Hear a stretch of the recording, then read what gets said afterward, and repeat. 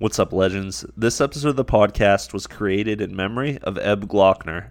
In April 1989, Ebby sat down with a video camera and gave his own very detailed account of his family's arrival in the U.S., the very early days of the business, Glockner Hardware, Glockner Chevrolet, and shares his own personal experiences and thoughts on his family's continued multi-generational success. You may have heard many people talk about how they want to go on record before they pass to share about their life experiences, but I believe Eb Glockner actually did it because he really knew how great of an impact it would have on the generations of family and friends he had stewarded this business for.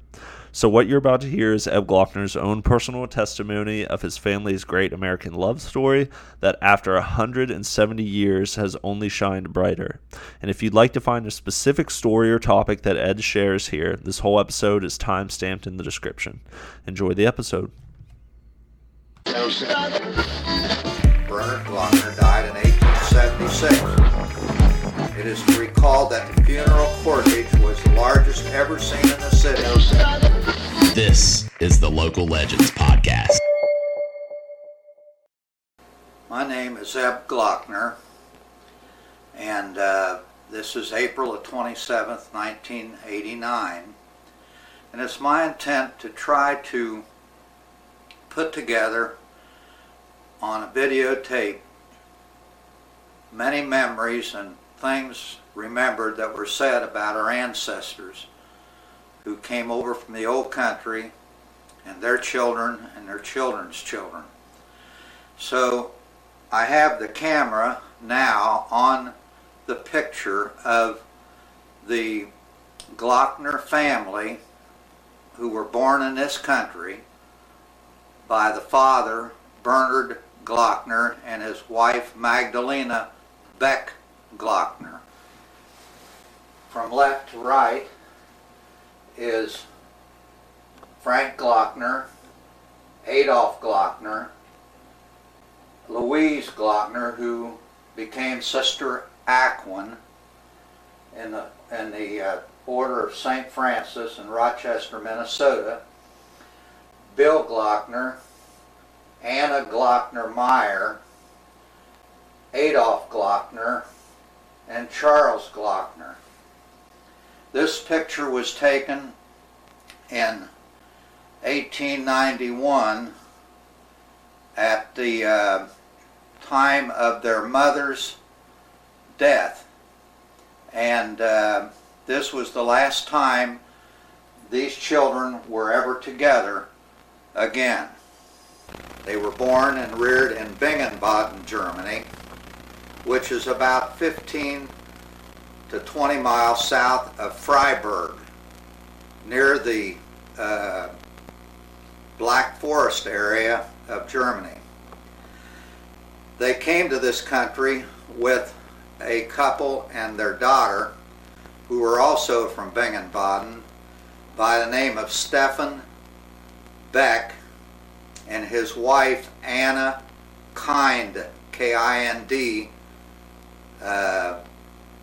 Beck, and a daughter, Anna. They eventually, after landing in this country, made their way to Cincinnati, Ohio. We do not know why they chose Cincinnati, but knowing that many of the people that were immigrants sought locations where friends who had come to this country prior to them served as a staging point for them to get their feet on the ground and learn the English language and find their vocation in life. We do not know why, but Bernard Glockner and Leo Glockner came up the river from Cincinnati and settled in Portsmouth, Ohio. We know that they both were salesmen or clerks of one type or another, and I will read you information from the 1960 census. Now you have to remember that's 12 years after they arrived here. Bernard Glockner in 1960 was 35 years of age. He was a salesman. He was born in Bingen-Baden, Germany. He had a net worth of real estate of $1,500 and personal property of $800. His wife was Magdalena, age 28. She also was born in Bingen-Baden, Germany. At this time they had 3 children: Francis, age 5, Anna, age 3, and Louise, age 2. His brother Leo Glockner in 1960 was 40 years of age, 5 years older than Bernard. His occupation was a grocer. He was born in Bingen-Baden, and they show that he was a brother to Bernard. And his net worth in real estate was $2,200, and his personal property $400. His wife was Elizabeth. She was 30 years of age, and she was born in Rheinbein, R-H-E-I-N, capital B-I-E-R-N, Germany. They had 4 children: Adam, age 11, Louis, age 9, Emma, age 3, and Leo, age 6 months. As I was told, my grandfather, Bernard, after he was settled in Portsmouth, went back to Cincinnati and asked Stephen and Anna Beck for their daughter Anna's hand in marriage. Anna said that she was already betrothed to a man by the name of Zimmerer, but her sister Magdalena was on her way over from Germany and was not promised to anyone. And so Bernard came on back to Portsmouth, and in a couple months he went back to Cincinnati and met Magdalena and asked for her hand in marriage, and of course they were married. And the 7 children that I showed you on the picture a few minutes ago were the offspring of that marriage. Now, Bernard Glockner went to work for a fellow by the name, a German by the way, by the name of John Rottinghaus, who had a hardware store. And John Rottinghaus sold the hardware store to great-grandfather Bernard Glockner, and John Rottinghaus went on in to a larger hardware operation with some other investors. Bernard then operated his hardware store on Market Street, and he did quite well. He has, I have some write-ups out of the paper that was researched, and I'd like to read one of the articles that was taken from the paper as to what they thought of great-grandfather Bernard. This article was taken from the Portsmouth Times and was headed up, "Glockner Hardware Company observes its 50th anniversary." It was dated 1927, which would indicate that great-grandfather did not, well, I can't say with certainty. That you've got to remember, this article is written by Glockner Hardware Company. The original Glockner Hardware was named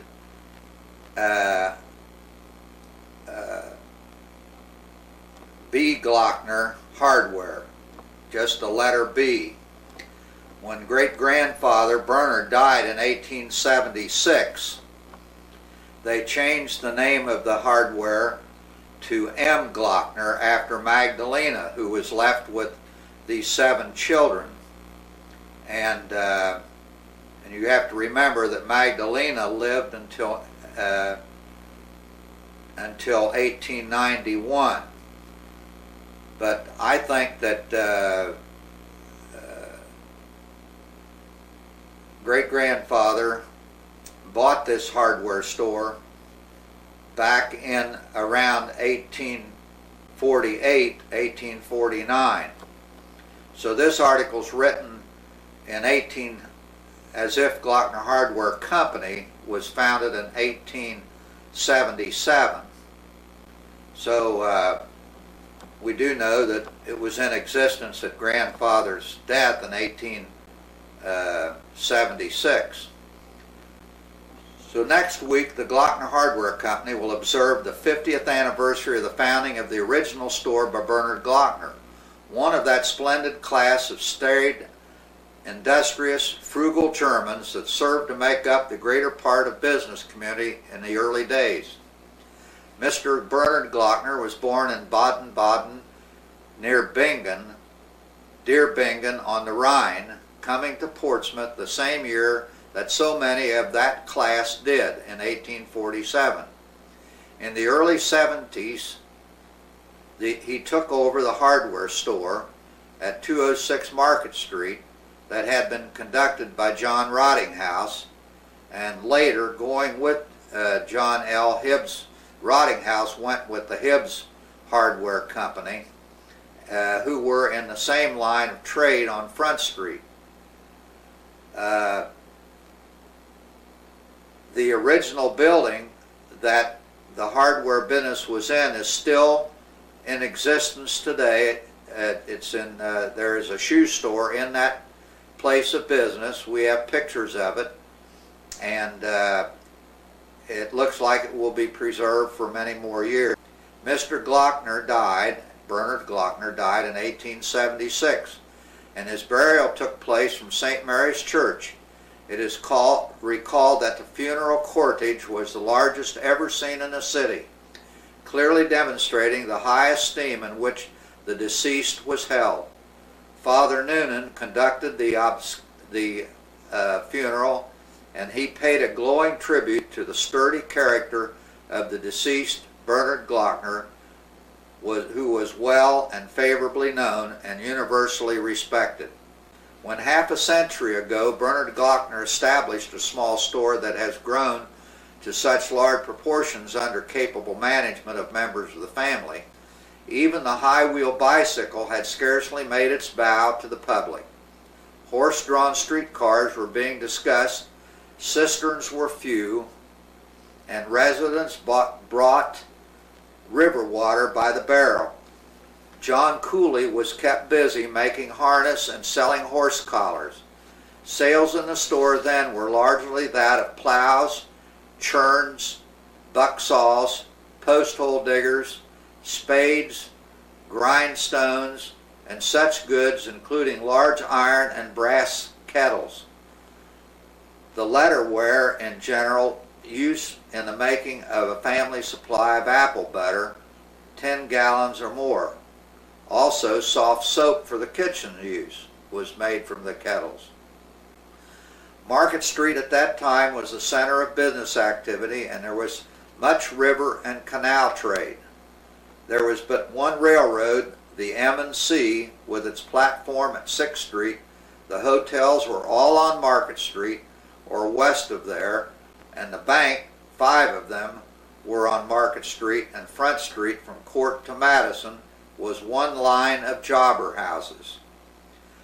Markets were held twice a week in the mornings on Market Street. Truck farmers coming from Dogwood Ridge, Brewery Hollow Run, Munn's Run, and other distant points. The market house was a scene of political gatherings, as in the 60s it had been the recruiting headquarters. It was from Market Square that the gallant old 5th Street Ohio Volunteer Infantry departed for the front in the Civil War, leaving on February the 22nd, 1862, on the steamer Poland and the steamer Commander for Fort Donelson via Paducah. Major Charles F. Reniger was in command. He had been landlord of the Renninger House at the corner of 3rd and built at the ill-fated National Hotel on Sauda Street. The following were among the downtown merchants: A and B Brunner, A. Corral, Dan White, Dr. Kotzelben, H. P. Yeager, Pat Kenrick, John T. Miller, John Neal, Charles Schmidt, Ed Wright, John Fendies, Chance Wilson, A. D. Miller, Dr. McGuire, George Watkins, Phil Graham, Fred Rackenhouse, Fred Dorr, P.J. LeGrand, John Herder, Adam Giesler, Frank Weldy, Ed Rhine, Adam Weiss, and others. Jake Weatherwax had a blacksmith shop on the west side of the square near Plumbing Ship on 3rd, just east of Market Street. On the northwest corner of 3rd and Market Street, Nichols, Ross and Company conducted a furniture store, while Makeham's livery barn was adjoining. At 4th Street, James Charlesworth had a marble works, and adjoining him, the Venerable Pious David Ramsey operated a grocery. St. Mary's Church was without a cupola, bell or clock, all of which were added later, and to the west was the MC Yards, where Nat Barber and Henry Davison looked to the weighing of the tons of pig iron that came in from the Bloom and other furnaces. It was in the 70s that the Seeburgers had a fruit stand on the Brunner corner, and at times Henry Bertram and Cotton Bernstein, Spud McCann, and Warren Gaiman were known to help themselves to peanuts when the busy Abe was selling a Gazette. However, be it said to the credit of the now prosperous Ohio Stoveman that meeting Mr. Seeburger at Atlantic City only a few years ago, he tendered the one-time sidewalk merchant $1 as part compensation for what stand, but not only was the money declined, but so glad was Mr. Seeburg to see the erstwhile bony fiddle youngster that the two dined a la carte at the Maliboro Blenheim at the former's expense. They discussed boyhood days, much to each other's enjoyment. Mr. Seeburg recalls that the time when Egg Gates beat him in Enquire delivery to the Andes, Vernier, Europa, and Taylor House and the Wharf, secured a pony and bought the papers from the 6th Street station in far less time than George, Meyer, or Julius could do. Henry says them were the... Following Bernard Glockner's death, the hardware business was carried on by the widow, her son, Frank, Alex M., and Adolph being in charge, the two latter growing up with the business as both had been in the store for years. On the death of the father, Frank M. Glockner, the eldest son, elected to engage in other enterprises, and he did so later going west, where he reared a large family and has been quite successful. Mrs. Glockner died in 1891, that's Magdalena, and it was then that Alex M. and his brother Adolph took over the store. And up to the time of Alex Glockner's untimely death, which was just 2 years ago, he died in 1925 at the age of 60. And up until that time, he was in active control and with marked success. He was foremost in seeing the city prosper and was proud of the fact that he was partly responsible for its expansion. Mr. Glockner aided materially in the building of the Washington Hotel and was a director in that company. He promoted and advocated the building of the new U.S. Grant Bridge over the Ohio River, now nearing completion, and it would have been a source of keen delight to him had he lived to drive and walk over it as he fully expected to do, and to have been present at the dedication so soon to take place. Mr. Glockner was a lover of nature's God's greatest outdoors and was known as a true sportsman. He annually visited Michigan and Canada on fishing trips with companions, and returning was plentifully supplied with large fish and game. He owned a camp adjacent to the Roosevelt Game Preserve and had expected to establish a silver fox farm there when unfortunately he was called by death. Mr. Glockner, who following a college course acquired a keen knowledge of business and how it should be conducted, enlarged the storeroom and added many new lines, including bicycles, sporting goods, fishing gear, and so on. The room added was of an L room cast out of the Brunner Corner. The property long owned was occupied by Phil Zollner. This gave the enterprising new proprietor much necessary room to meet the growing demands of trade. But it was not many years before he was again crowded and was on the lookout for larger quarters. The business in which he was ably assisted by members of the family grew to such an extent that still more room was necessary, and in 1914 he moved the store to Gallia and Gay Street, taking over the entire Heinrich building. Bicycles and carriages having had their day, Mr. Glockner's keen vision saw the coming of the automobile, and he added a line of good merchandise to his already large stock and built up such a large business, buying the property adjoining his residence at 2nd and Chillicothe Streets and establishing a permanent sales room there. Later he built a modern structure to house this large sideline, the handling of the Chevrolet. Having an opportunity to acquire the partly burned out Turley building across the street from the automobile sales room, he did so, and remodeling it, moved the hardware business into it, and occupying the large corner room as well as the 2nd and 3rd floors of that corner block.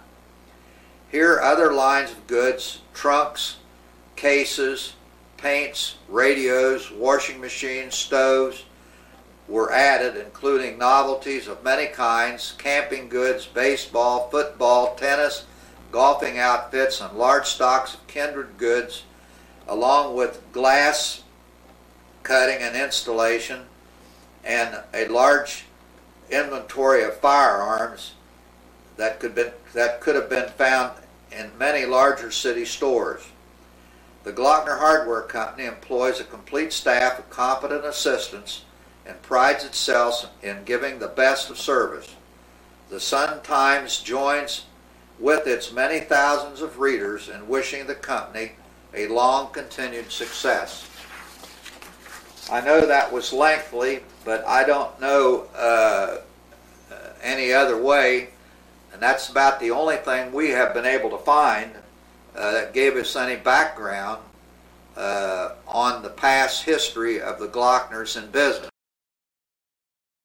I do know that Frank Glockner, who was referred to, and the oldest son of Bernard of Magdalena,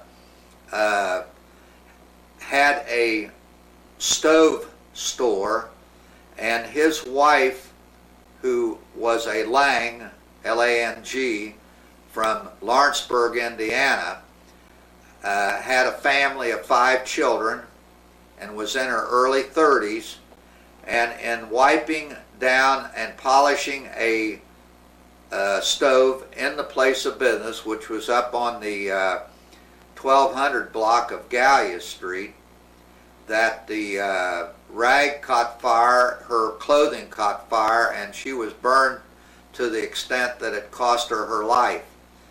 And this left Frank with 5 young children. And I'll come back to that later and tell you how that family was raised. I'd like to take a moment to elaborate on great-grandfather, Bernard Glockner.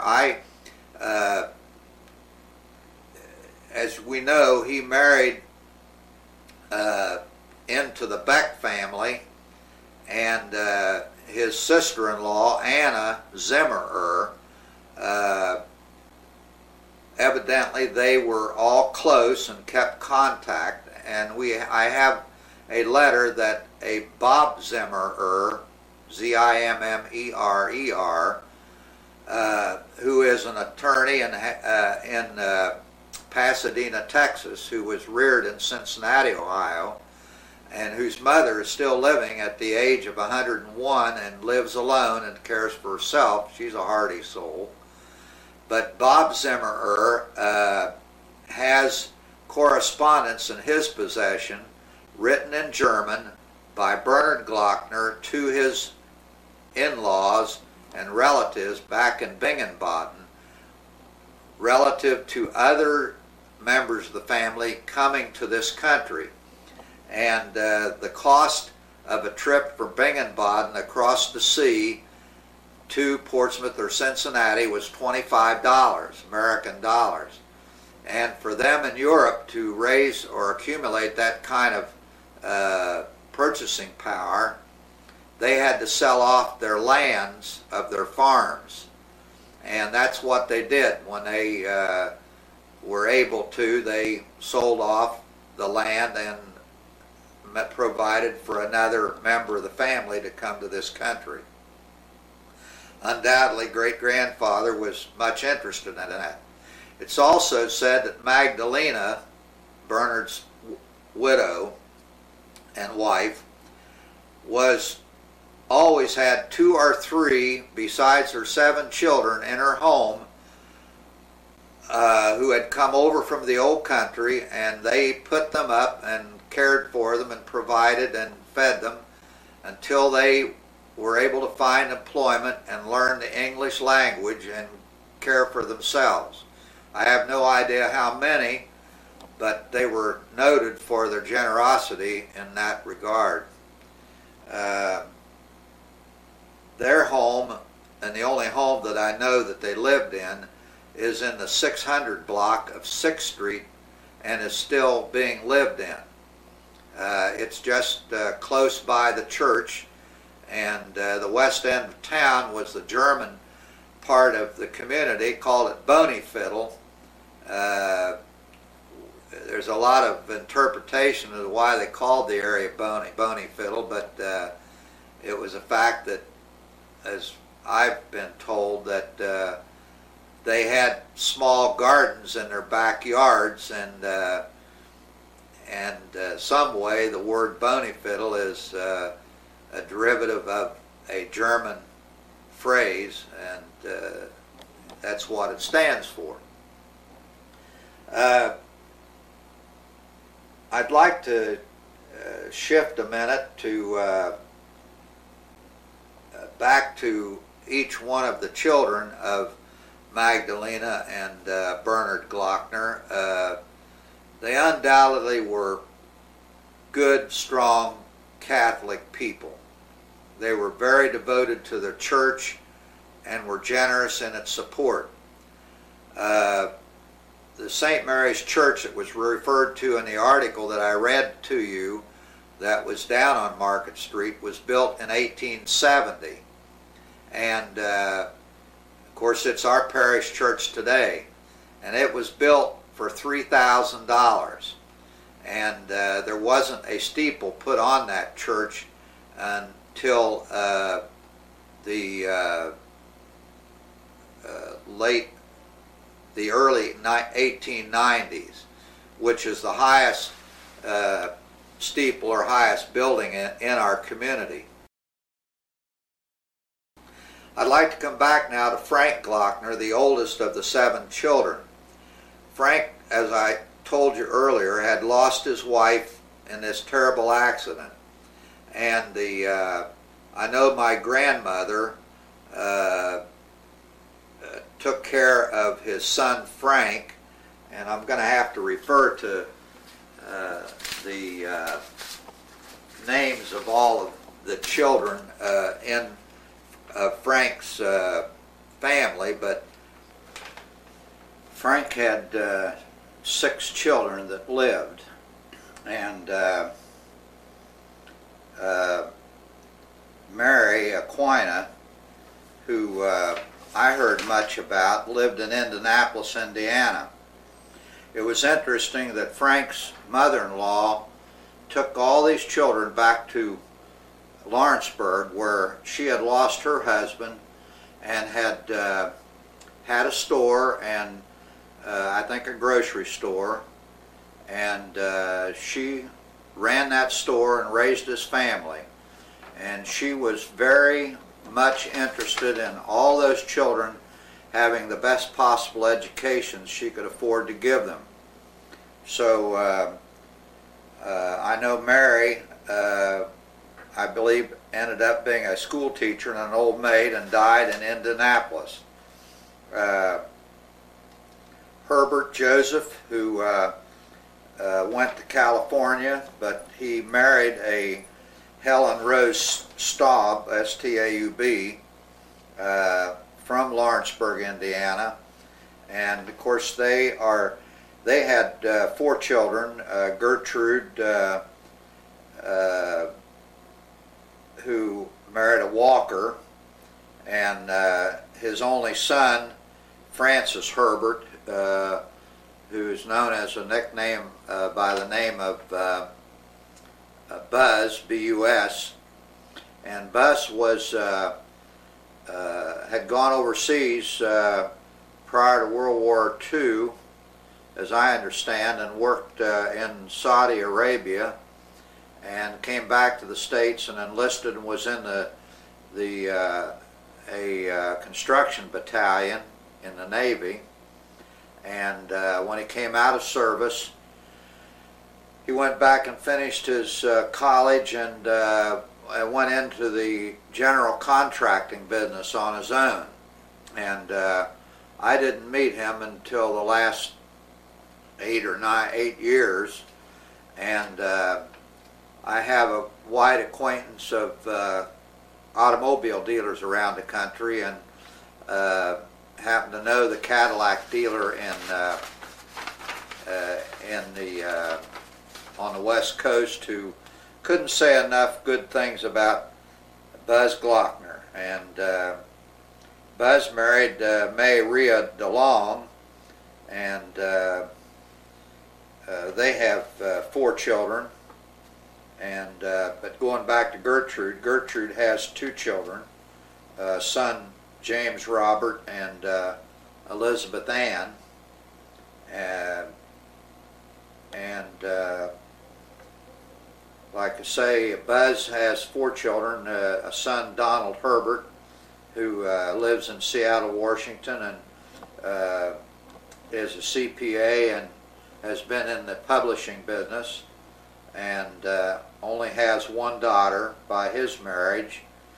And Lois Jean married a Tom Michaels, and they have 3 children, a son and 2 daughters. And Linda Sue married a Stornetta, John Stornetta, and they have 3 children, a boy and 2 girls. And then their youngest daughter, Kathy, has never married and lives up in Oregon. By the way, Lois Jean and her husband Tom Michaels live in Days Creek, Oregon. They're ranch people and timber. They're in the timber business. And Linda Sue's husband is associated with the phone company, and Kathy is has been teaching in the grade school system and is now in a college level of teaching in the Oregon area. Then Margaret Mary, who had been injured in an accident, never married, and she passed away in 1986. And Barbara Louise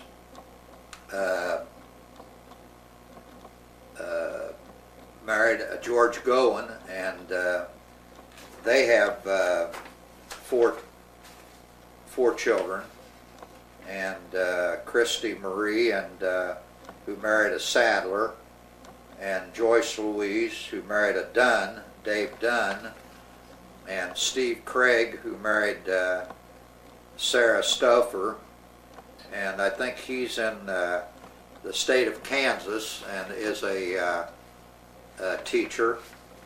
And Leslie Diane is married to Daniel Young.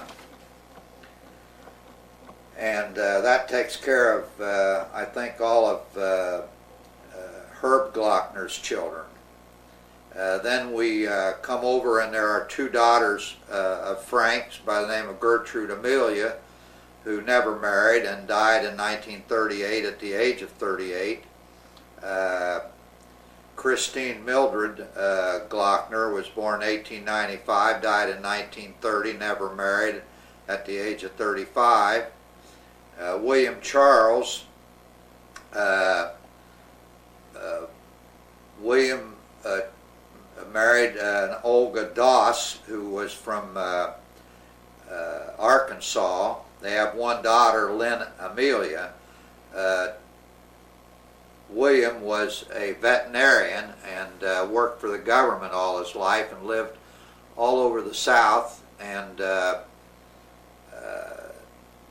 I never met him, but in later years, my father and his sister Helen and my mother had several visits with them down in Louisville. And of course, Bill and his wife are both deceased. Lynn married a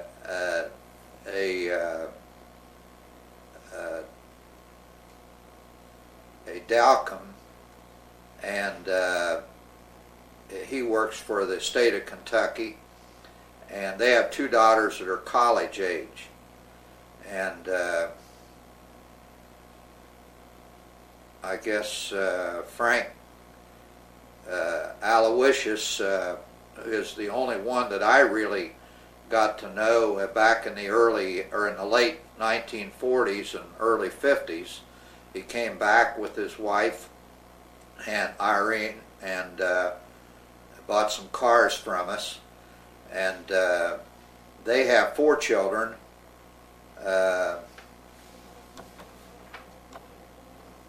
They have their daughter June.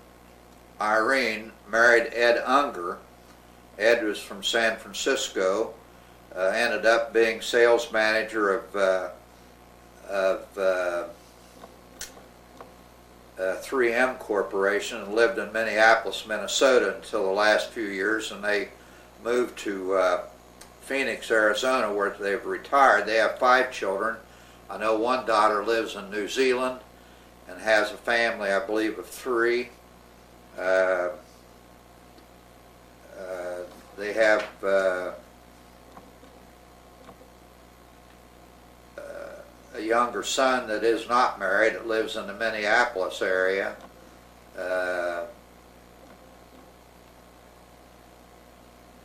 I'm almost afraid to say anymore. They have a daughter, Jane, and Cynthia, and Marie Ann, and one of those girls lives on the continent, married I believe a Hollander, and another daughter lives in the Boulder, Colorado area, and the other daughter is still single and lives in the San Francisco area.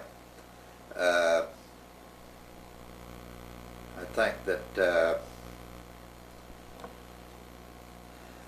then there's Frank Aloysius, who we call Wink, who has a son and a daughter, and he lives in South Laguna Beach, California. And they had a son, David, who was born in 1931, was killed in 1953 in a pedestrian car accident. And their youngest son, James Joseph, who was heavy in real estate. And by the way, Frank was in real estate in the California area, and in the Los Angeles area, I should say, and his son Jim followed in that footsteps, but Jim died April the 10th of 1987, and he was quite a character, and we really all enjoyed him. He never married, never had any children. So the only offspring of are from the two marriages, June and Frank, of Frank's family. So that covers Frank Glockner, the oldest son of Bernard and Magdalena. Now I'll take you over to Anna Glockner, who married Adolph Myers, M-E-Y-E-R-S. And I did get to know them as a young boy, and was always interested in them. Adolph Meyer was a meat cutter and had butcher shops, and I know that he once lived in Lexington, Kentucky, and came back to Portsmouth, and I know Sister Ackland influenced him in coming to Rochester, Minnesota, and Ann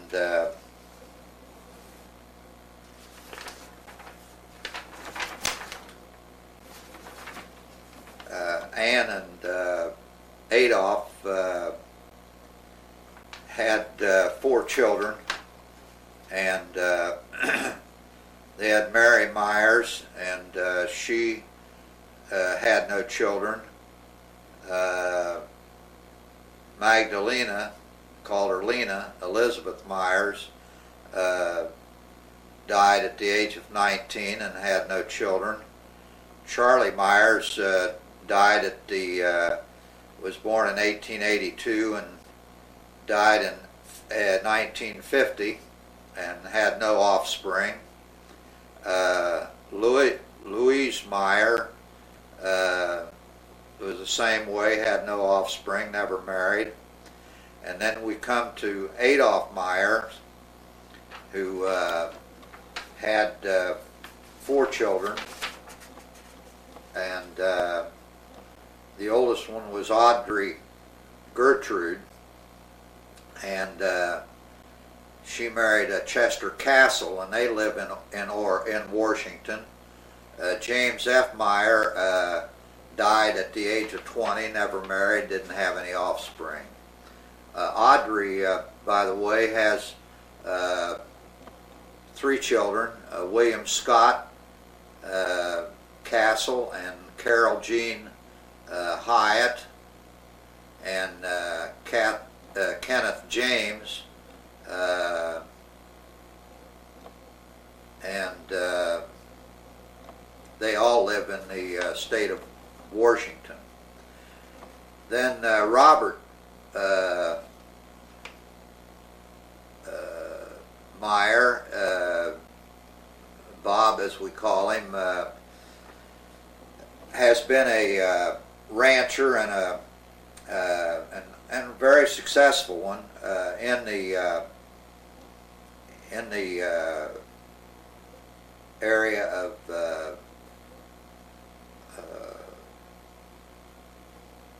inland Washington. I want to say I've forgotten where. I want to say Pasco, Washington, but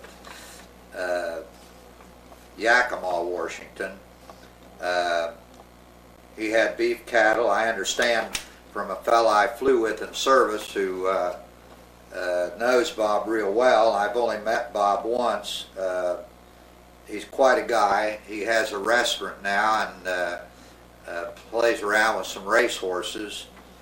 He had 2 daughters by his marriage, and he has Kathleen Fay, who married a Hill, and Roberta Ann, and they have children. And then Shirley, the youngest, married a Pascal Hancock, and she has 2 children, Peter Michael and Tammy Marie. But Shirley's husband died about 4 years ago, and she lives in the Washington area.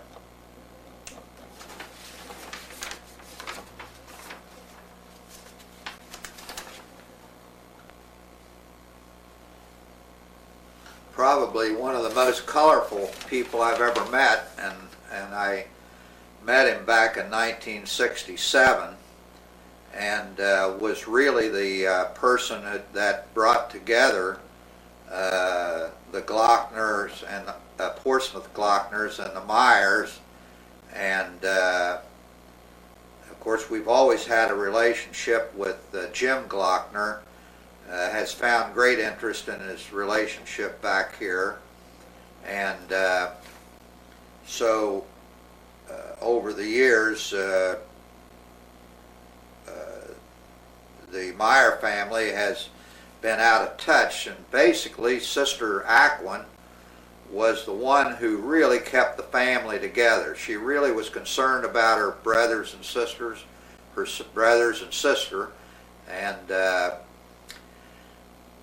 she really kept up on them. But anyway, it would be an interesting half-hour story to tell how it came about that Bill Meyer and his wife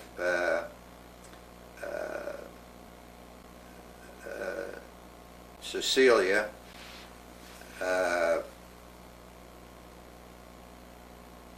what a great pair they were, and they had two sons, William B. Meyer, and Bill had a daughter and a son, and he just lost the son right before the end of the year in 1988 of cancer at the age of 37, and he had a family that he left behind, and they have a daughter, Mary Louise, and she has a daughter, Penny Jean. Then Byron Meyer, probably more like his dad than anyone, but I'd like to go back to Bill Meyer, the youngest son of Anna and Adolph. As a young fella, he went out to the West Coast, and he homesteaded land in the Yakima Valley, and he ended up was quite an adventurer, I guess, and he stowed away on a ship during the gold rush days, the late 90s, up into Alaska, and didn't have a thing financially, and I guess they found him aboard ship, but he had quite a personality, but he ended up staying up in the gold rush, and I guess he made a little money and came back down to the Yakima Valley and moved his mother and family and father and the family out into that area, and they set out a apple orchard, and they were quite sizable farmers, wheat and cattle farmers, and I know they leased land from the Indian reservation that's close by them, and Byron has told some good stories, and I hope that he tapes some of his because they really are interesting. His son Byron has married Glenna May O'Leary, and they have two sons, Timothy Francis, and he has two sons, David Byron and Alex D. And Scott Phillip is still living at home, and is a well-educated young man, but really hasn't caught on to what he wants to do yet. So that takes care of Anna Glockner and her family. Of course, Louise Glockner became Sister Aquin, and Sister Aquin was quite a person. I I'd like to read what was written of her, both in the history of this order and her obituary, which one of the sisters just sent me, taken out of the archive files of the Rochester Franciscans. But she died in 1941, and at the age of 83, and she had fallen and broken her hip, and was quite a large woman, but very learned, very stern. And I know as a young boy, when she'd come home on visits, I was just real scared of her. And I know she was home for a visit one time when Anna and Adolph Meyer were here visiting, and it was interesting for me to listen to them visit, although I didn't remember all of the stories. But I know in listening to Sister Ackwin talk about relatives and first cousins once removed, and second cousins and double cousins, and just infatuated me. And she's really responsible for the family tree and the genealogy that we have on the Glockner family, because on her 25th anniversary of her profession as a nun, her brothers gave her a gift of a trip to Europe. And she went back to Bingen-Baden, and of course she spoke and read German. And she looked up all of the baptismal records that they're at the little church in Bingen-Baden. And she brought all this information back, but no one did anything with it until 1969, when my father and my brother sat down and put all this format of this family tree together, which I hope all of you have and are keeping, because there aren't many families that have the perpetuation and the knowledge of their ancestry and its lineage that we have. It was my experience for my brother Dave and I, and my wife Joanne and I 2 years ago this month, to have gone to Germany. And we went to Bingen-Baden, and of course we don't speak German, we don't read German, but we took the family tree with us, and the deacon at the church that still exists in the little town, and it's very small, I'd say maybe 24 houses. By the way, the Glockner home that was built in the early 1700s is still intact. It's been remodeled since 1970, but the cornerstone is still there, and it's still being lived in. And the last Glockner relative that had ownership of it had adopted a war orphan out of World War II, and they have since deceased, and they left that home to this individual, and we talked with him through an interpreter, and we have pictures of it. And of course we have pictures of it that when Aunt Helen and my Aunt Ann were in Germany probably 12 or 15 years ago, maybe longer than that,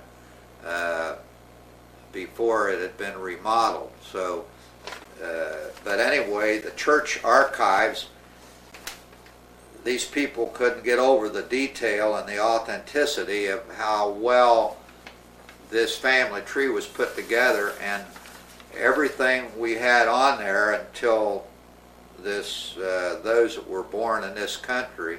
But all the records on these families are still intact, and it's amazing the how well kept the records are. So that's how we came to having what we have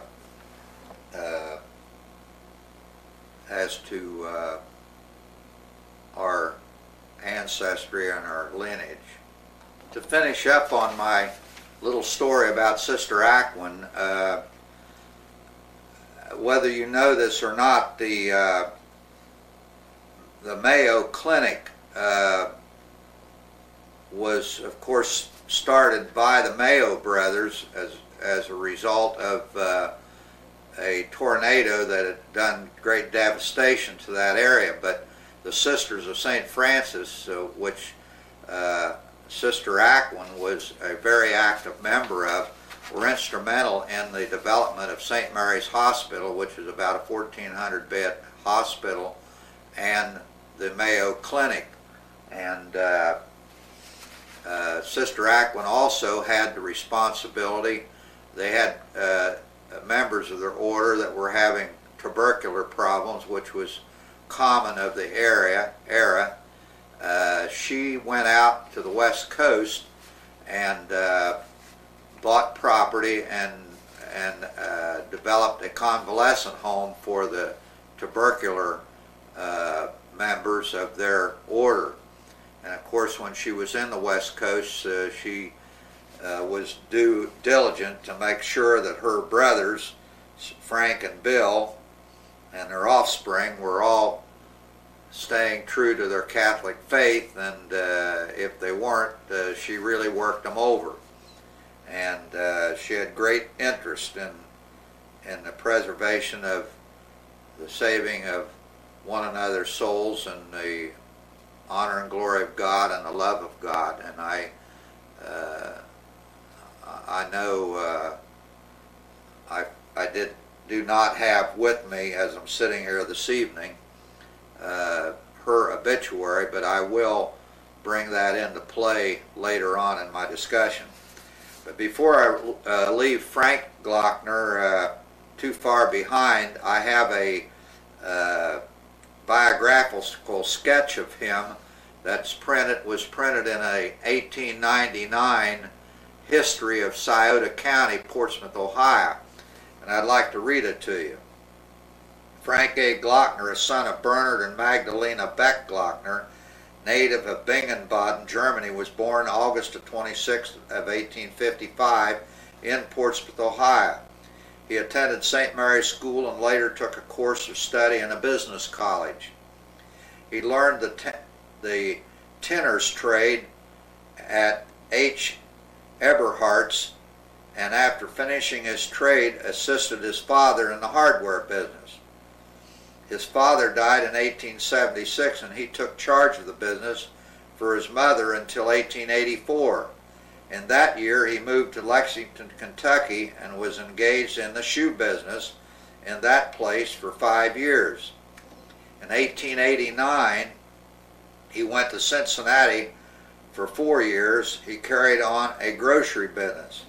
In 1893, he returned to Portsmouth, and since that time has been engaged in the stove and hardware business at 121 and at 1210 and 1230 Gallia Street. On May 15, 1889, he was married to Mary E. Lang of Lawrenceburg, Indiana. She died November the 5th, 1901, at the age of 39. They had 8 children, Magdalene and Frank, who died in infancy, Mary, Herbert, Frank, William, Catherine, and Gertrude. So this is the only written background that we have, and the hearsay that I was told by my family, and my Aunt Helen especially, Aunt Helen Glockner, about the Frank Glockner and the Meyer family and Sister Ackwen, Louise Glockner. Now we're down to Alex M. Glockner, who I am an offspring of, who was my grandfather. And I think I'll just start off with the biographical sketch that was written in the 1899 history of Scioto County.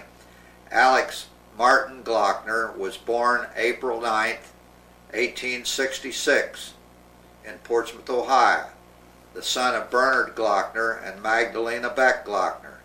His father came to America in 1847 and his mother in 1853. They were married in 1854. He received his early education in St. Mary's Catholic School, which he attended for 6 years, at the end of which time he entered his mother's hardware store to work, but he did not like it, and learned the molder's trade, at which he worked for 5 years. He then took a course in the Portsmouth Business College and again entered the hardware store owned and conducted by his mother. His father engaged in the hardware business in 1872, succeeding John B. Rottinghouse. He died October 27, 1876, and the business was conducted in the name of his mother, Mrs. M. Glockner, until October 22, 1891, when she died. The business was then purchased by Alex Glockner, who has owned and managed it ever since. It is now one of the largest and most substantial retail businesses in the Portsmouth area, and it is a credit to the town as well as its young and energetic proprietor. Our subject was married to Adelaide Lange, Lange, daughter of John Lange, that's really daughter of Joe Lange, January the 11th, 1892, by whom he has 2 children, but they had 4 children. Edward, age 7, who was my father and the only son of that marriage, and Helen, age 5, who never married and died in 1984, I think at the age of 87. He is a member of St. Mary's Catholic Church and a member of the Knights of St. George. He was reared a Democrat but does not follow his early teachings very closely. On the contrary, he is very liberal in his political views. While nominally a Democrat, he votes for the man and the measure oftener than for the political party. Mr. Glockner is an excellent example of what is called American energy and push. Starting but with little more than an ordinary boy, he has, by constant application of industry and acute business insight, established a business which is a shining index to his business ability. Besides being a first-class businessman, he is a true sportsman and takes a keen interest in his dogs and gun and fishing tackle, as he does in his business. One of his chief delights is to follow the hounds or hunt beside a blooded pointer or a setter. And that's true. I was only 5 years old when grandfather died, and I feel like I know him, but I know I was too young to really know him. I guess my being the first grandchild and the first grandson, he probably had a lot of hopes and enjoyment about thinking about the future. But the thing that I have enjoyed about him is the stories that they tell about him and what a character he was. I guess he was jovial. He never knew a stranger. He was a hard, disciplined businessman. He wasn't afraid of a risk. He gave much to the community, both in money and of his time, as we read earlier in my comments about his being involved in stockholder in the largest hotel in our community, which is now a retirement home. Or retirement apartments, and he was involved in the construction of a bridge across the river, which opened up all the commerce from the Kentucky side of the river. It was dependent on the big city of Portsmouth for its goods and services and professional and health care, and still is. But he loved to hunt. and I guess he had a philosophy: when business was good, you could afford to go hunting and fishing, and if business was bad, there was no use staying around the business because there's nothing you could do about it, so you go hunting or fishing. So he and his brother Adolf, Uncle Adolf, whom he took into the business as a full partner in the hardware business, were quite the guys with their guns and sportsmen. Of course, they would go out and stay with these farm people who came in and dealt with them, bought from them, and they very hospitable, and they would go out and hunt dove and quail and rabbit, and I can feel like I can remember, although I've seen pictures of just string after string of birds still in the feathers. I mean, they'd gutted them, but it was cold in the winter, and that was their means of preserving and keeping them frozen, would be strung across the back porch high in the air. And Grandpa's wife, my grandmother, was just a great cook. And but anyway, they hunted behind and over English pointers and setters, and they bred their own dogs and always had a kennel full, and they were just known all over. Grandpa was a great. He and Adolf both were great for going to Canada and hunting bear and elk, and never heard too much about deer because there was plenty of deer around this area. But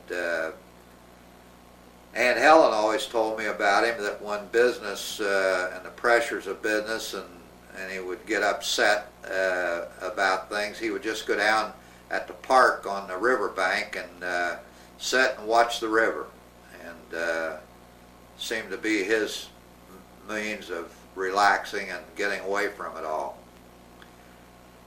Of course, my grandfather married my grandmother, who was Maria Adelaide Lang, and she was just a wonderful lady. And of course, they had 4 children. My father was the oldest. My Aunt Helen was the second, and Louise, who became Sister Thomas Ackwin, in the same order as Sister Ackwin was in, and they were at the mother house together.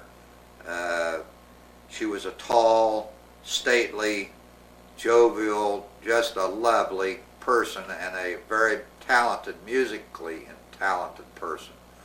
And and she had a younger sister, Anna, who married Edwin von Lerty. And Anne is still living today, but is not in good health at all, and I think she's about 82.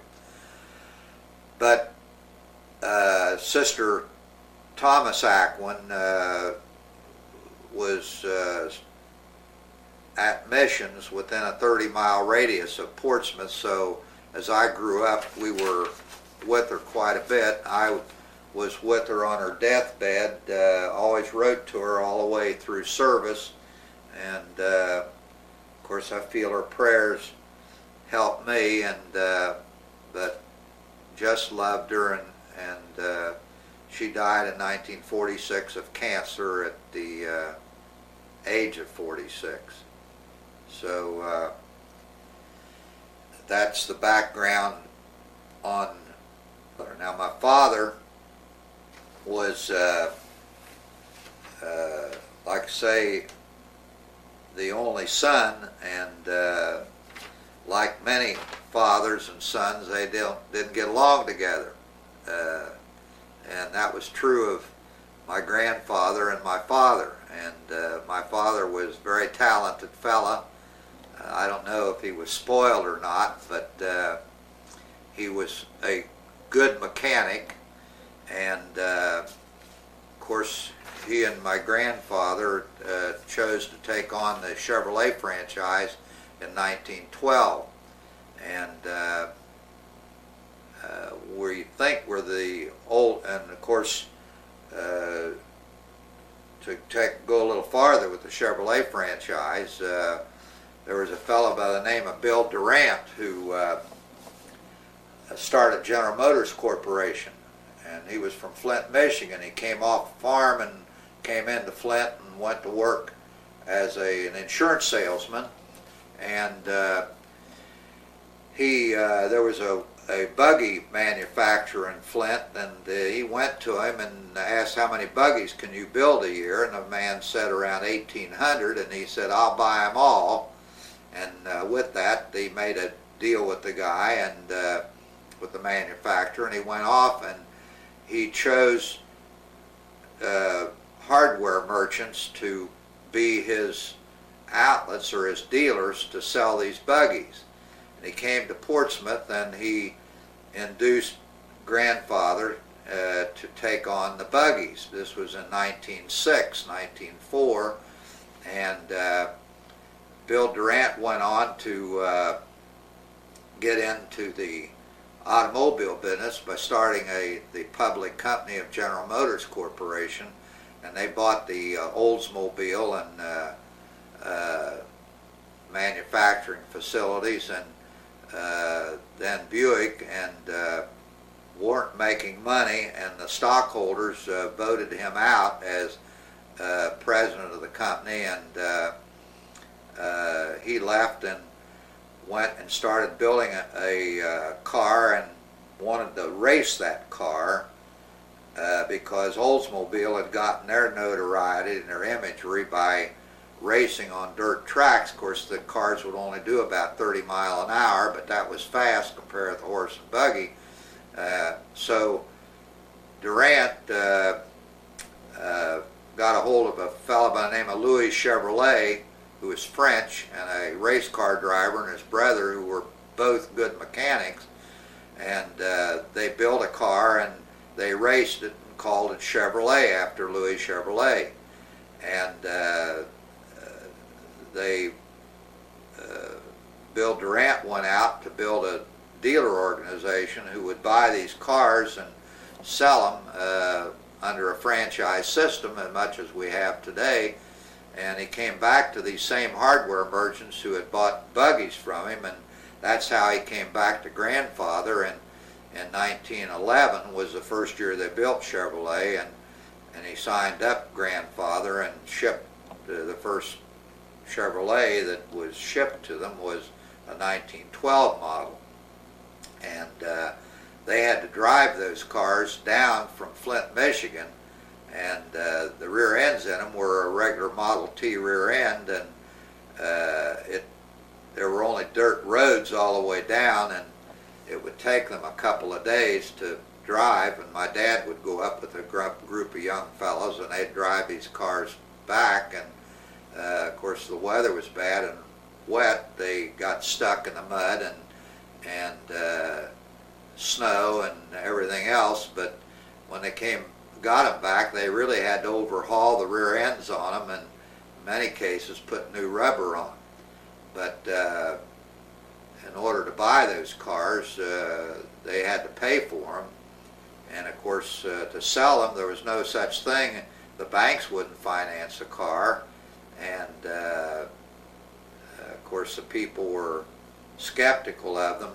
These are stories that my father told me, that of course they ended up trading people out of horses and buggies as trade-ins on automobiles, on Chevrolets, and of course they became what you call a horse trader.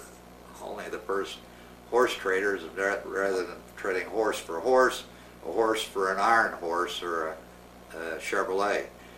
At the same time, my dad took on the Harley-Davidson motorcycle franchise and moved a fella into Portsmouth by the name of Harry McNear from Jackson, and they were all young fellows in their late teens and early 20s, and there are a lot of good tales and a lot of pictures in our possession of their experiences riding those Harley-Davidson motorcycles, which were a little bit more than a motorbike, but I know they built a flood wall around Portsmouth after 1913, someplace around 1917, and those fellows used to ride those motorcycles on that flood wall, which was only 24 inches wide, and some places 20 feet drop off of the sides, and they would ride that flood wall for 6 and 7 miles and no one fall off. So they were pretty good riders, I would say. Of course, they raced motorcycles. But the interesting story always was that Grandpa was coming from lunch one day from out the street, and he saw a real bad car accident at the corner of 3rd and Gay Street, which was a block from the hardware and the Chevrolet dealership. And my dad walked in the back door, and his father was laughing about seeing this accident and how bad the cars were tore up. And the one car was turned over, and he didn't bother to go up to see if anybody was hurt. And he was just chuckling about it. And my dad hated to tell him, but it was Grandpa's car, and my dad was driving it, that had been wrecked. And of course that made the story less amusing for Grandpa, and more severe and irate in words toward my father. And my grandfather rode him so heavy about that he wouldn't let him drive. So to keep him from stealing the car, he chained the wheel around, a chain around the wheel and a chain around a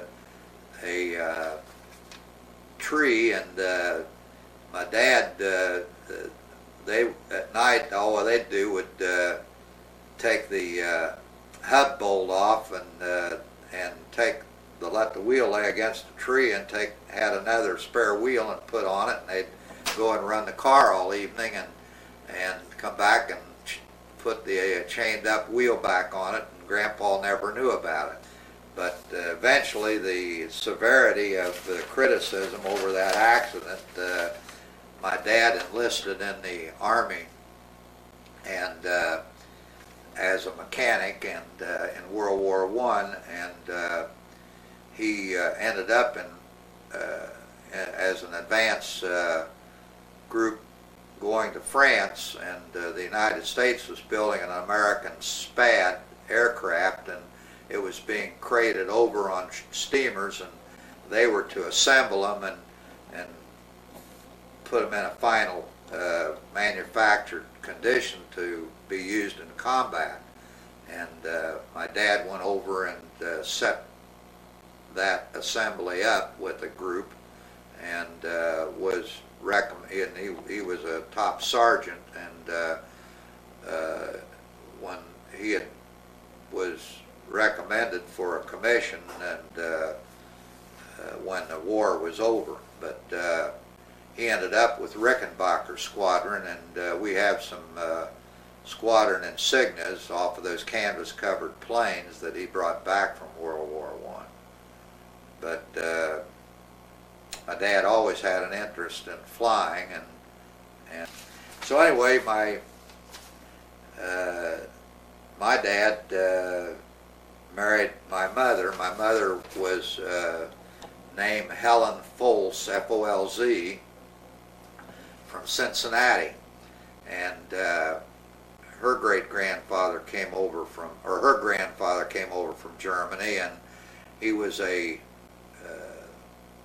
name was Dave Folz, and he was a street contractor in Cincinnati, Ohio. Most of the streets of the old part of the city were all cobblestone, limestone, hard limestone, granite stone streets, and that's what he did. And she was the second of 8 children, and always wondered how my dad met her. And I heard stories as I was younger, and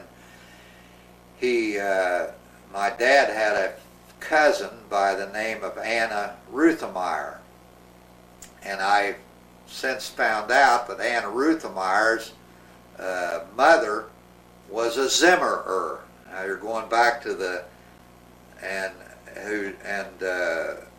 her mother was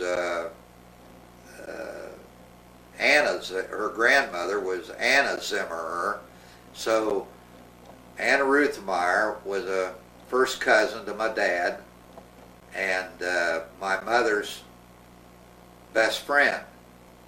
And Anna Ruthemeyer introduced my mother to my father, and they were wed, and I'm the result of their first offspring, and I'm the oldest of 6 children. But I want to digress for a minute. Anna Ruthemeyer, in turn, married my dad's best friend, an Irishman by the name of Bill Fogarty, from Jackson, Ohio, which is a little town about 35 miles from Portsmouth. And Bill Fogarty was a Harley Davidson motorcycle rider with part of the motorcycle gang. And Bill ended up moving to Cincinnati, where he married Anna Ruthemeyer, and we were always good friends, the family, the Ruthemeyers. They had 3 children, Bill and Joe and Anna Kathleen, and we still keep in contact with them. So that is from the Beck side of the family, but interesting how that came about. Well, coming on back to Alex Glockner's son and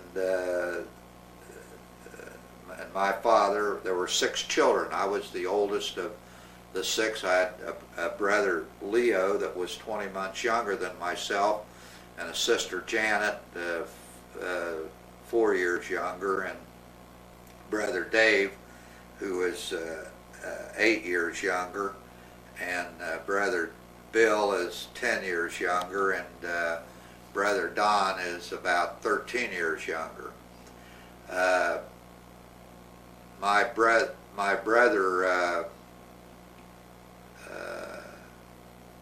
Lee and I failed in the 3rd grade of grade school, and my brother Lee caught up with me, so we went through grade school and high school.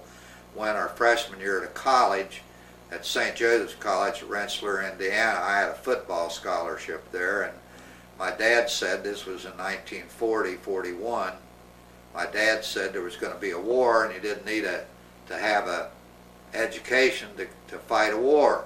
And he said, you guys are going to be in it. So we didn't go back to school after our freshman year. We went to work in a defense plant for Curtiss Wright Corporation, building aircraft engines, and I always said, I hope I never have to fly behind one of those engines.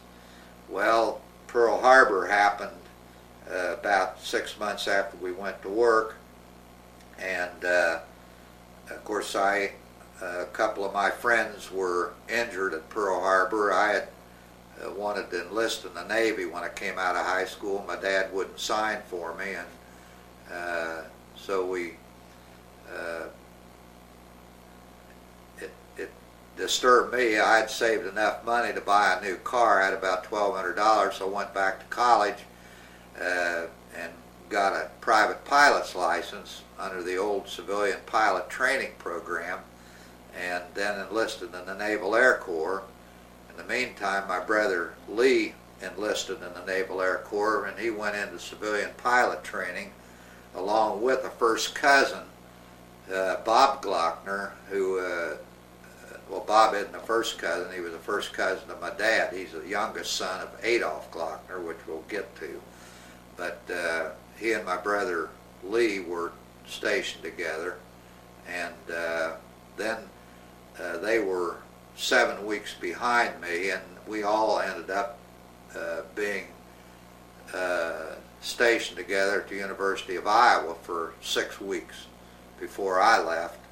And but anyway, my brother Lee I was commissioned in July of 43 from Corpus Christi, Texas, as a torpedo pilot, and was on my way to Jacksonville, Florida for operational training in combat aircraft. And I stopped off to see my brother Lee, who was a cadet at Pensacola, and had 4 nice days with him. And about 7 weeks later, he was killed after he'd completed his training in a extra flight that was given to his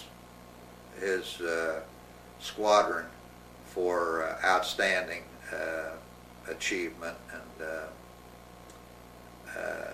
in a freak accident, flying in a right echelon. The instructor who was leading them flew into a flock of pelicans, and one of the pelicans hit the leading edge of my brother's plane, knocked the pitot tube off, which causes the function of the airspeed indicator, and it also dented the leading edge of the plane, which made the plane unstable from a lateral standpoint. He took the plane up and tested its stalling characteristics, and made an approach to the airport. Evidently got too slow because the wing dropped and they went into the swamp, and he and the boy that was flying with him were killed. And it was interesting, after all these years, about 5 years ago, a fellow that I grew up with said, "I saw your brother killed." He said, "We were on field maneuvers in the swamps, and I saw that plane go down about a mile from me." And of course, he said, when I got back to camp and had word from home, why, I knew that the time and the day that was the accident that I had witnessed. So it's a small world. So that took care of my sister Janet married a fellow that I had gone to school with, only a couple years older than I, and by the name of Joe Gallenstein, and they had 10 children. I married Joanne Crick, K-R-I-C-K, a local girl, and in January of 1950. We have a daughter, Susan, was born in 1950 in late October, 9 months after our wedding. And my son Andy was born 2 years later, and our daughter Mary Ann was born 15 months after that. And we've never had any more children. Meantime, my brother Dave and brother Bill got married in 1950, and they each have 12 children, and my sister Janet has 10, and my youngest brother Don, who, by the way, was a jet pilot and an air transport pilot in the Army Air Force, Air Corps, during Berlin Airlift and the Korean War, and he came out of service and went to work as an air traffic control person at Greater Cincinnati Airport, and he retired 3 years ago as a supervisor from air traffic control. They have 7 children. So there are 44 offspring of the 5 marriages of my mother and father. And last I counted, with all of the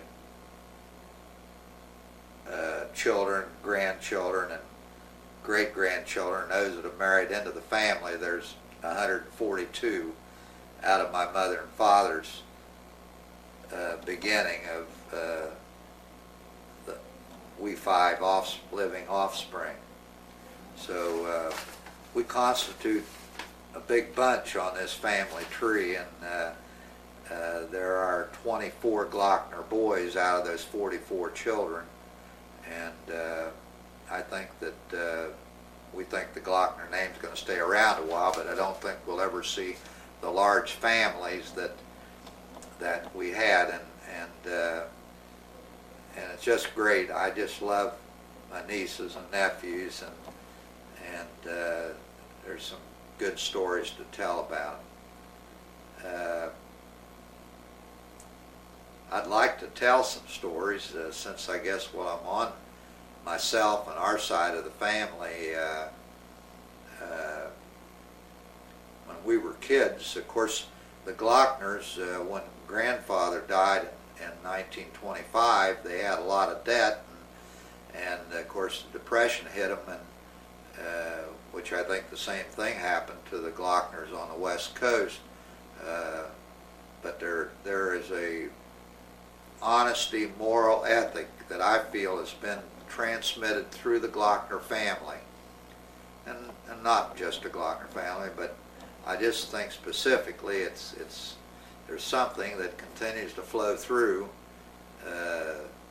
that honesty is the best policy, and if you owe somebody, and I don't know of any of them that have ever taken a bankruptcy to avoid paying a creditor, but the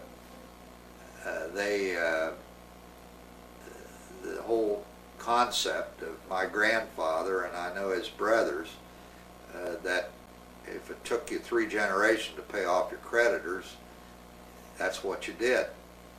And with the Depression hitting and the large debt and the drop-off and the bank holiday trapping all their working capital that they did have in the banks, they were forced by their creditors to liquidate their inventories, and that's what they did with the hardware store, and they lost the real estate. The dealership real estate was taken back for a $30,000 note by Penn Mutual Life Insurance. I can remember when they were auctioning off the inventory at the hardware store, and it was bringing about 10 cents on the dollar, of my dad and his sister, Aunt Helen, standing out on the sidewalk just crying because, and they were young. I mean, you got to remember that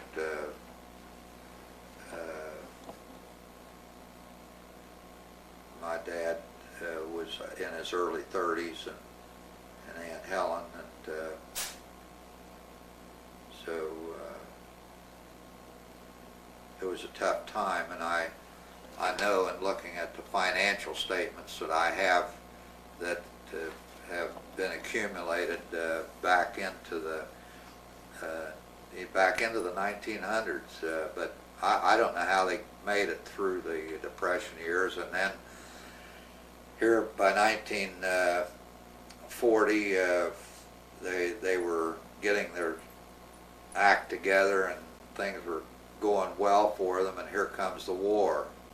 Of course, you got to remember, and I think it's interesting, that your great-grandfather, they left Germany. The story that's been heard, they left Germany to get away from Kaiser Wilhelm, to get away from wars. Here they come over here in 1847. What happens to them? Here comes the Civil War. And I don't know what went on. I know, the Ohio River is a Mason-Dixon line, and Portsmouth's on the north side of the Mason-Dixon line. But the people on the south side of the Mason-Dixon line, on the Kentucky side, in eastern Kentucky, were anti-slavery. So most of them fought with the Union. I guess grandfather and great-grandfather and his brother have not heard anything about what they did or what went on during the Civil War. The only thing I know is on my grandmother's side, her father, Joe Lang, was the bookkeeper in the Gaylord Mill, which was a pig iron and iron mill on the riverbank at Portsmouth, when Morgan's Raiders came and got in behind the Union lines and north of the Mason-Dixon line and were pillaging and burning towns and any manufacturing process they could, and they got within 12 miles of Portsmouth and for some reason diverted away. But great-grandfather Lang tore up the floor in his office and dug a hole and buried all of what currency they had and the books underground, and in case they burnt that mill down. Well, Morgan's Raiders didn't have to burn it down. It burned down of its own accord a couple of years later. But that's the only thing that I've heard in the family about the Civil War. But here we come up into Portsmouth was inundated. It's been a flood town ever since, and most of the river towns have been on the Ohio and the Mississippi, are subject to floods, and they had no history of a 50-year flood factor or 100-year flood factor like they have today. But 1913, the normal pool stage of the river before they built dams was 9 feet. And the water flood level in 1913 was 63 feet. So, you know, that's 54 feet above normal pool stage of the river. And of course, that came up and got in all the homes. The family have lost so much because of the floods inundating those homes, never thinking the water would ever get up as high as it was the last time.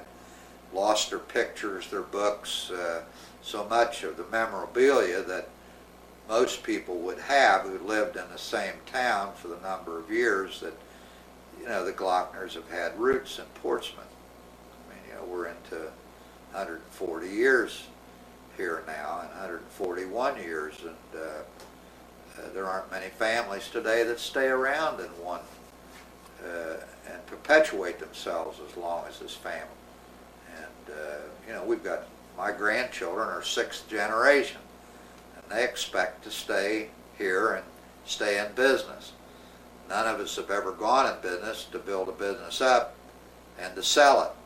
We've got an old saying that's been drilled into me, and it's a truism, that first generation starts a business, the second generation operates it, and the third generation liquidates it. In other words, shirt tails to shirt tails in 3 generations. There's less than 15% of businesses that perpetuate from a first generation to a second generation. In other words, 85% of businesses will be sold to satisfy the greed or desire for the liquidity that's locked in, or the value in that business by the person that started it. The second generation that gets it, there's less than 1% of the original will perpetuate into a third generation. I was a 4th generation in business and a 3rd generation in the car business. And my son now is a 5th generation in business and a 4th generation in the car business. And we don't know of anybody that's perpetuated any better. And with the large families that we have, to have been able to buy and settle up with everybody without alienating and losing the love and respect and affection and the friendship and the family camaraderie, has to say a lot for the character of the families and what's been transmitted through to everyone. So But I want to go back about, I brought you up through the hardships of our ancestors. We ended up in 37 with another flood that was 77 feet above that 6 foot, 9 foot normal pool stage of the river. And everyone thought the water would never get above 63 feet, so they put their pianos on a brick that would put them up 4 inches above what it was in 1913. And here they get 14 feet more water than that. So you know what? It put it on the second floor of most of those homes that were built that only had water on the floor of them in 1913. So it was a real devastating setback and have a real economic impact on any business, because you've lost business time, you've got to clean up, it's just a devastating period. And I was 16 in 1937, and it was interesting to live through that and to see how a town comes back and keeps going. But I think the big thing is that where I'm coming from, that my father didn't have, I don't know how he raised we 6 kids. And if it wasn't for Aunt Helen and her business sense and the little money she took out of the business, that in order for my dad to have a little more, but I know that $200 a month was the most my dad ever had at any one time to take care of his family. And he lost his home and never owned another home until 1955. So we lived in rented property. We wore hand-down clothes that came down from relatives in Cincinnati that weren't as severely affected. Didn't have any impact on me. Most of the guys I grew up with didn't have it either. So we spent, what did we do with their time? Well, we played ball. There wasn't jobs that you could find. So we spent a lot of time on the river. We lived within a block of the river, or 4 blocks of the river. So come May 15th, it was always a holy day. We would go down and go shiny hiney, skinny dip into the river. And I'm telling you, it was cold. But we never owned a bathing suit until we came out of service in 1946. Us guys built little old flat bottom John boats. And in fact, when I was in the 8th grade, another friend of myself, my mother, had taken my brother Bill down to Cincinnati Children's Hospital to have his neck was growing over to one side, and took him down to have something clipped in here and put in a brace. He was only 6 years old. And Pop, anyway, this other guy and I on Sunday morning went 6 o'clock Mass. We got in that boat, and that's 120 miles down the river. We had a little 5 horsepower outboard motor and 14-foot boat.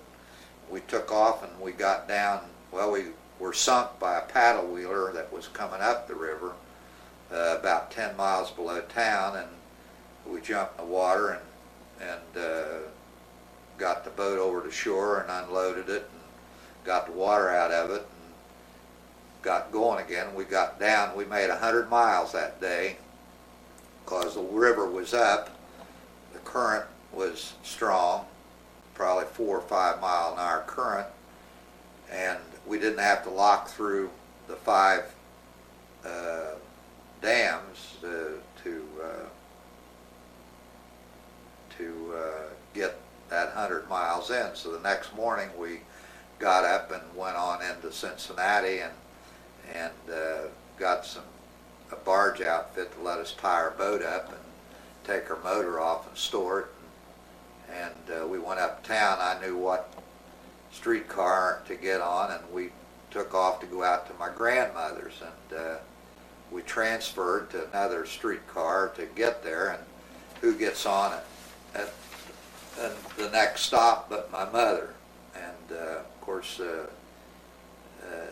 she didn't at first see me, and I said, "Hi, Mom," and she said she wouldn't want to know what we were doing down there. Anyway, my uncles thought it was such a big deal. They had the local papers. When we left 4 days later to come back home, they put a picture on the front page of the paper, and we got up the river that day about 40 miles because we're going against the current.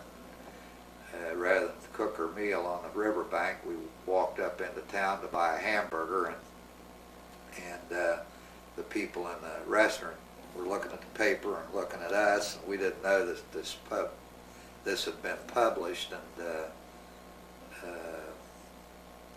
so we became celebrities in the little small town of Augusta, Kentucky. So, but to me, we had a good life. And I'm sure most of us could say the same thing. I could never realize we'd ever live to have the nice homes and the excess of everything of what we need. And I've never been able to loosen up and spend money excessively. I'm just as tight today as I was any time in my life, and I can't tell you why. It's just built-in frugality, and of course we've tried to run our businesses that way because we've been in highly competitive businesses and with high mortalities, and that's the way we've gone.